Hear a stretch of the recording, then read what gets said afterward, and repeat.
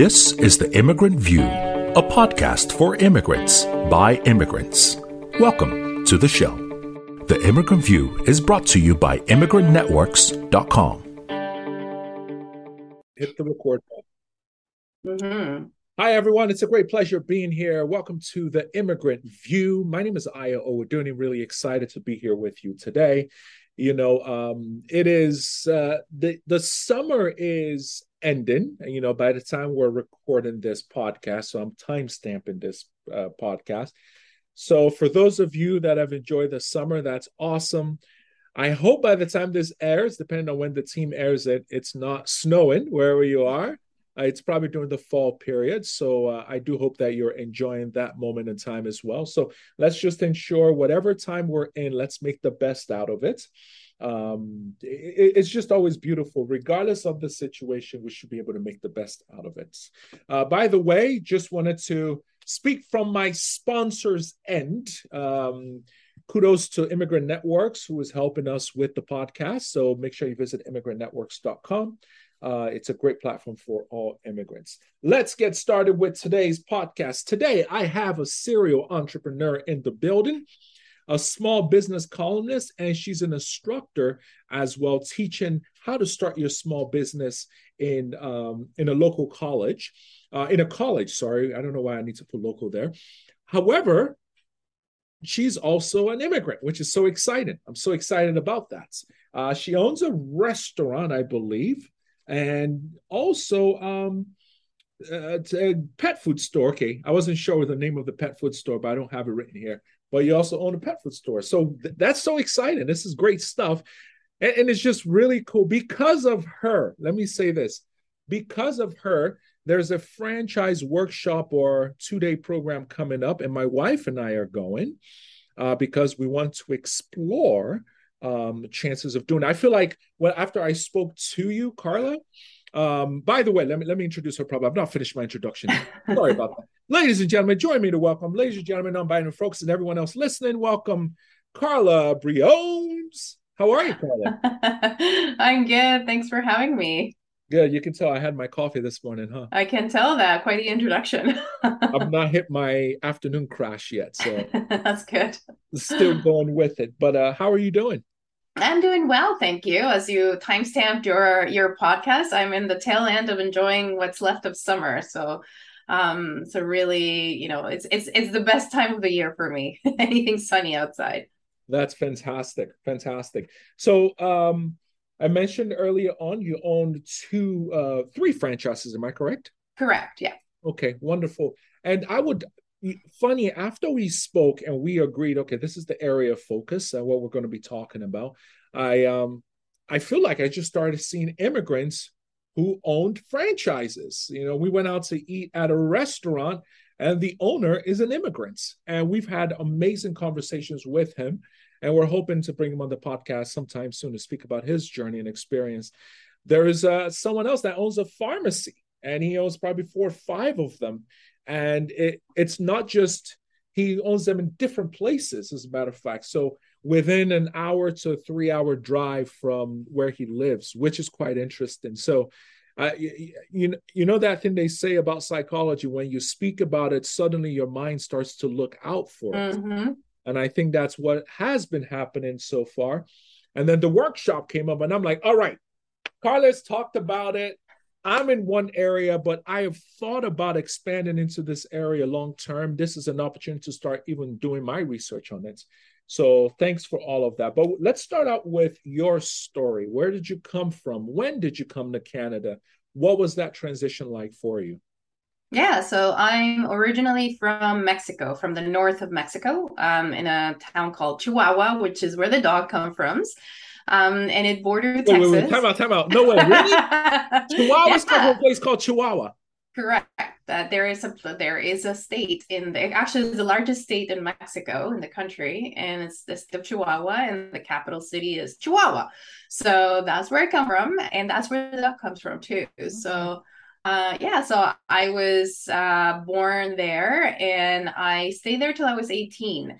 And then my parents decided to immigrate to Canada just because it was around the time that the drug cartels and all of the drug wars in Mexico that you now see on Netflix, they were true. That's what I started living that reality, and it wasn't safe. So we decided to, or my parents decided to quit what they were doing. My dad is an entrepreneur, a veterinarian doctor, had his hospital. My mom was a school teacher, and we immigrated to Canada. We drove in a U-Haul from Mexico, crossed the states, and arrived into Ottawa in 1997. So I've been here for a while. But I mean, I was, born and raised in Mexico, and I'm Mexican through and through, and that's what I speak at home, and Spanish, and I keep going back to Mexico because I still have a lot of family there. And we lived your typical immigrant experience, by the way. Back then, in the late 90s, there was not a lot of, actually, there was very little help for immigrants. There were no settlement agencies. There was no immigrant networks. That existed back then. Nick would have been a saving grace. So we lived your typical immigrant experience. My dad started selling gas contracts from door to door. My mom started cleaning homes, and I had 3 part-time jobs while going through university. Wow. To help pay for the bills. So in a nutshell, that's sort of the immigrant story. And then I'm going to skip a lot of hardship that probably a lot of listeners might be familiar with, might be experiencing. But eventually my father ended up recertifying as a veterinarian doctor. And eventually, so it took him about, but he was doing it part-time just because he also needed to put food on the table. And it took from the moment that we came to the moment that he got his recertification, 7 years. Wow. So it took a long time. There were not as many facilities or as many, right now there's loans and whatnot that you can access in order to recertify and get, the books and whatnot for your recertification program. That wasn't available back then. So it took a long time. It's probably faster now. Okay. And then at 52, when he was 52, he opened his business. So when a lot of people are starting to think about retirement, he opened the clinic, and I graduated from journalism in university, and eventually said, I should have been a vet, but I can't go back to school. What can I do instead? I want to have my own business, and I went into the pet food world, and it's a natural health food store for animals. Okay. And it's a franchise. It's Global Pet Foods. Okay. Why did you select franchise rather than actually trying to start yours from scratch? That's a great question. So I saw how much my dad struggled starting his own hospital here, trying to figure out everything on his own, trying to figure out vendors, trying to figure out absolutely everything on his own, and the mistakes that he made initially, which was a great learning experience for him. I was pregnant at the time when I decided to go into this venture, and I sold everything that I own, the very little that I own, to invest into this venture. So I didn't want to risk it. I decided that it probably would be better to buy into a system that was tried and true. I did a lot of due diligence. I talked to a lot of other franchisees, looked at the numbers, and I think the due diligence lasted about a year to make sure that I was buying into a good system. And it was great. And it was a system that allowed the franchisee to be a bit more entrepreneurial. So they're not like breathing down your neck like other franchises could potentially be. And I really like that. It was the best of both worlds. They would give us a list of distributors and help us with the opening process, and give us a system. But then they also give us the freedom to run with it and grow it and find our own products and, and put a little bit of our own flavor into our shops. Wonderful. Now, just thinking this through in terms of financing a franchise, while speaking to someone that owned one, I know nothing about franchising, so I'll just be as open, as honest as possible. Maybe the listeners know a lot more than me on this one, but I was under the impression, okay, let's say it costs whatever the amount is, 200, 300,000 or whatever to start one, and then there are the yearly fees that come into play as well. I was under the impression that you needed to raise all the money. So when I asked someone, he said, "Oh no, you raise a percentage, just like purchasing an investment property, and then you can get some sort of financing as Mm-hmm. well." Absolutely. Could you walk me through what that looks like as well? Absolutely. Actually, for you and your listeners, I wrote an article precisely about this, about what it's like to open a franchise as an immigrant. So you can just go to carlabriones.com/blog and then just search franchise, and you'll Okay. get the article. And I break down all of the costs, and I break down how everything worked on our side as franchisees and as immigrants. Mm. Which is I never seen articles that kind of specify everything. So basically, what it is the franchise fee. So anytime you buy a franchise, the franchisor is going to charge you a franchise fee, which is sort of like your initial fee. That in essence, that's basically the system that you buy. So that's sort of their manual with Mhm. the list of distributors and like the step-by-step instructions on doing whatever. So that manual, that system Mhm. is they charge you a franchise fee. And usually franchise fees vary between depending on the type of franchise you're opening, but be ready to shell out about $50,000 just for the franchise fee, just the initial franchise fee. That fee, the bank will not finance because it's intangible for the bank, right? Okay. So that's something that you have to make sure that you've got unencumbered cash in order to be able to afford that franchise fee. Okay. Now, after that, it depends on what kind of program you want to access for financing. And usually for franchises, what banks and the franchises end up recommending, it's a federal program, which is called the Canada Federal Small Business Lending Program, where the government guarantees like something like 70 to 75% of the loan, and the other part of it is guaranteed by you as the lendee. So which is great, because if things were to go sour, then you're not liable for the 100% of the loan, just 25 to 30% of the loan. Okay. Anyway, so it's guaranteed by the government, and it's any bank can actually administer it. So it's up to the bank to tell you how much they can lend you for with that program. The bank will always want to see. So let's say you have, the entire investment is going to cost $500,000. $50,000 of that is the franchise fee, which the bank assumes, well, they're going to make sure that you have it in cash. But then the bank is also going to want to see some sort of extra cash. That's my door. Somebody's barking. Sorry, hold on a second. No worries.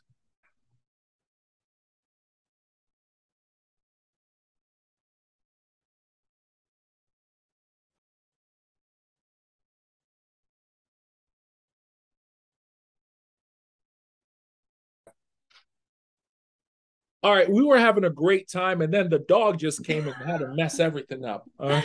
I'm Oh, so sorry. no, it's all good. Welcome back to the show, and we're handing it back to Carla. We were talking about the lending process. Yeah, so as I was mentioning, the bank is going to want to see the franchise fee in cash, that you have the money for that. But then Okay. they're also going to want to see a percentage of the total investment in unencumbered cash. So, 10%, 5 to 10% of the total value of your investment, they're going to want to see it in cash, that you have it. So unencumbered cash it can be like a line of credit or anything in credit. It has to be like, cash unencumbered. And then they will finance the rest. That's one type of program. And that's actually the easiest, and I'm going to put it loosely, but is the easiest program to access, because the banks feel very safe, because the government guarantees a percentage of that land of that loan. So that's the program that they're probably going to push for you to get, the bank. And also a lot of franchises have partnerships with banks, so that the bank has a threshold of how much money they can lend you for franchise A, B, C, or D. So really talk to your franchisor or potential franchisor if they have any partnerships or deals with a financial institution, because then it'll be easier to access that loan there. Awesome. So at the end of the day, you're saying the bank can help to finance up to 75%. So you, as the entrepreneur needs to be able to raise 25?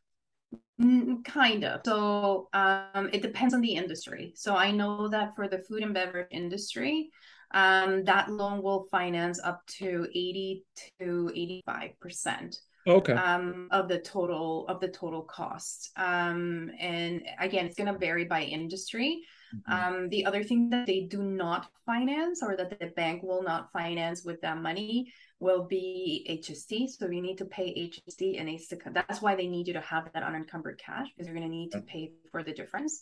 So the HST, any plans, anything intangible. So if you need electrical drawings or an architect or so on and so forth, that type of loan will not finance that either. So that's why it's always a good idea to have a little bit of unencumbered cash that you can use for that. Okay, wonderful. And can you pull funds together?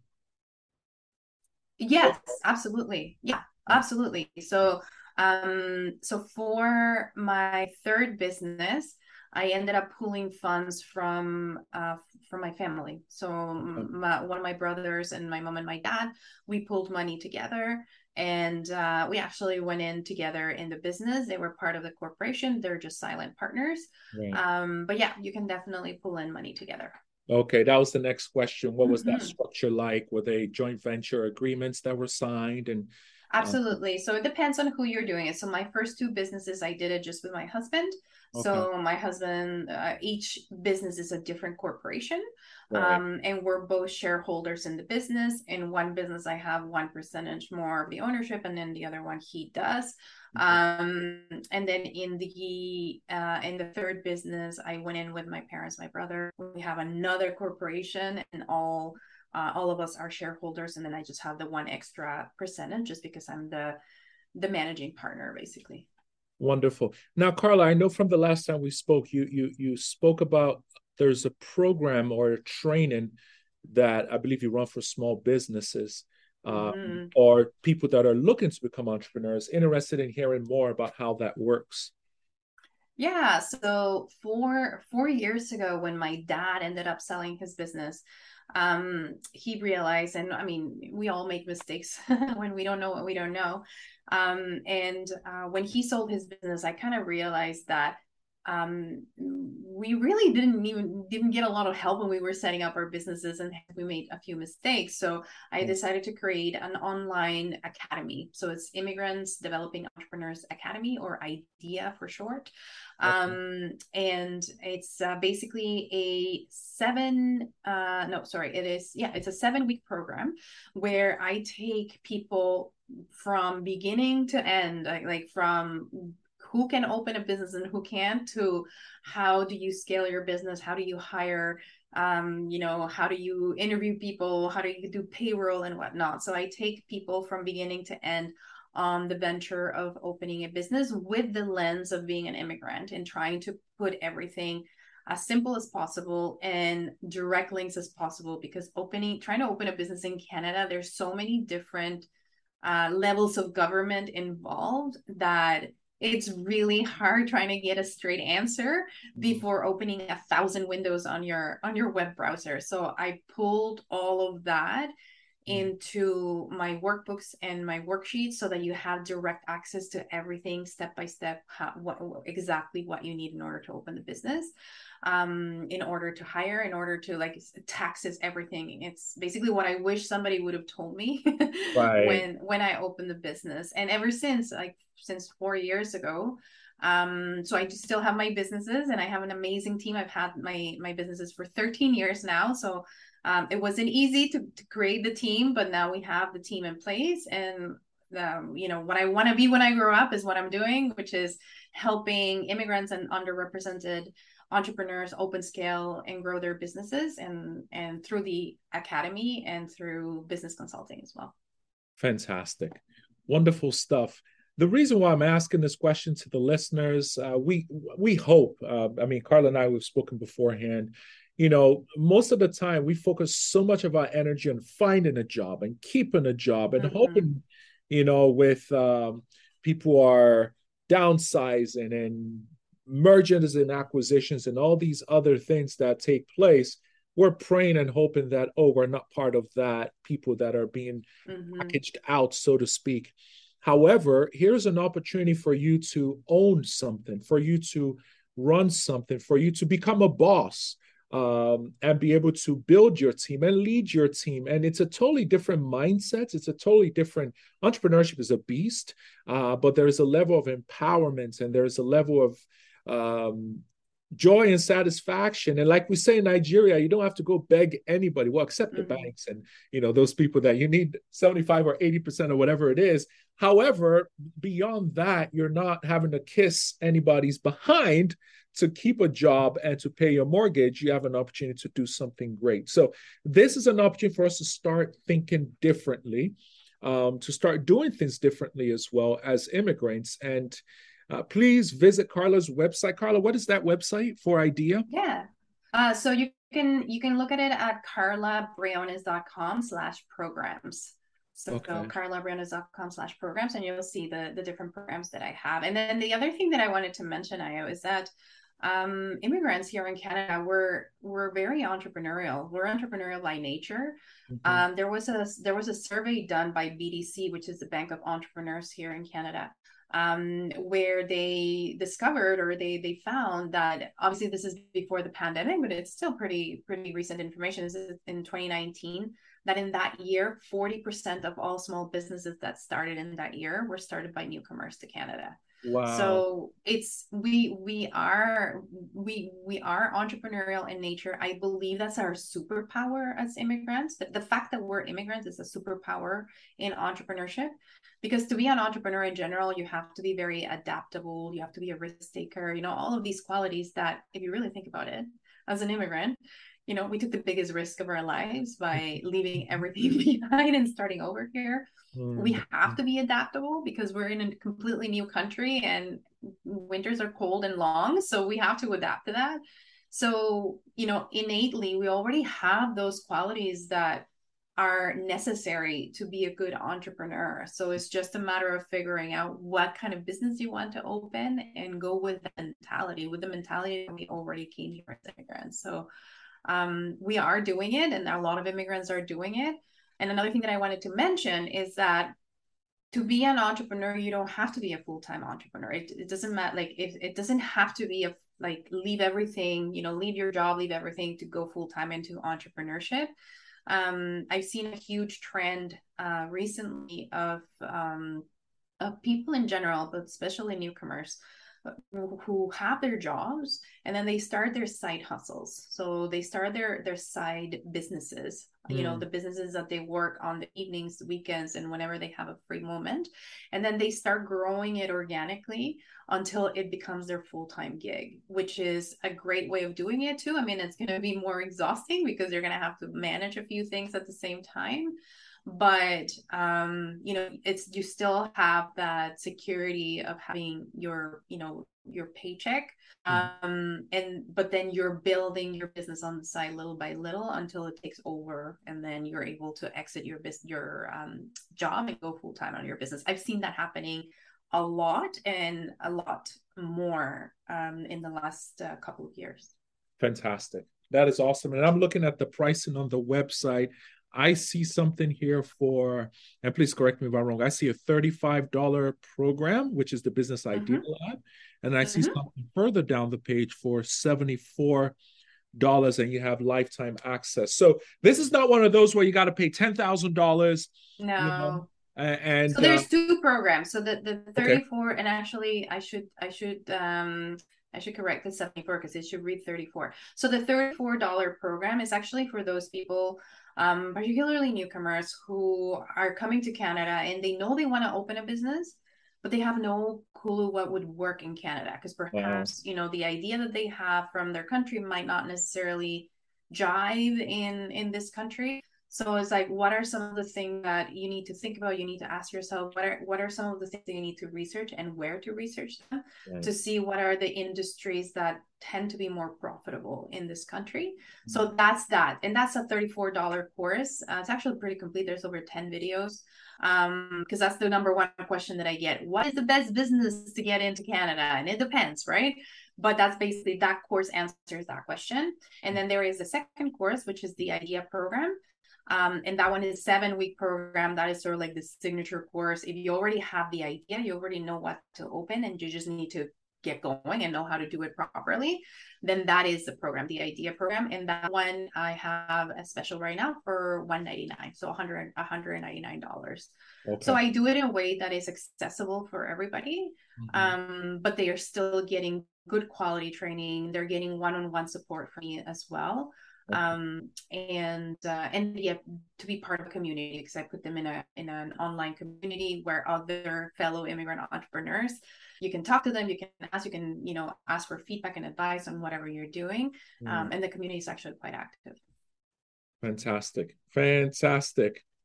Awesome stuff. Carla, thank you so much for being a part of the program.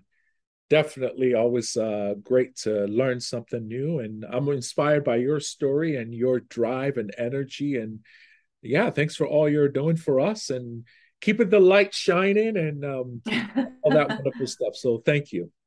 Thank you for what you're doing for immigrants as well, and shining the light on all of us. So thank you so much too. Not a problem at all. And please say hi to the dog. That keeps interrupting. I think the dog also interrupted the first time we spoke. So I'm so sorry. It's all. Thank you for listening to today's podcast. Why don't you do us a favor and share this podcast with a friend or colleague? The Immigrant View is brought to you by immigrantsnetworks.com. Hi, I'm Nick Narani, founder and CEO of Immigrant Networks. Listen, if you're an immigrant or an international student looking to find a job and expand your network in Canada, Immigrant Networks is for you. Immigrant Networks, we say, networking to get working. It is a community built by immigrants just like you to help you overcome one of the biggest challenges that immigrants have when they come here, and that is finding and retaining a job. Visit our website today and get matched within days with someone from your profession and learn and grow. Immigrant Networks. Networking to get working. Music provided by bensound.com.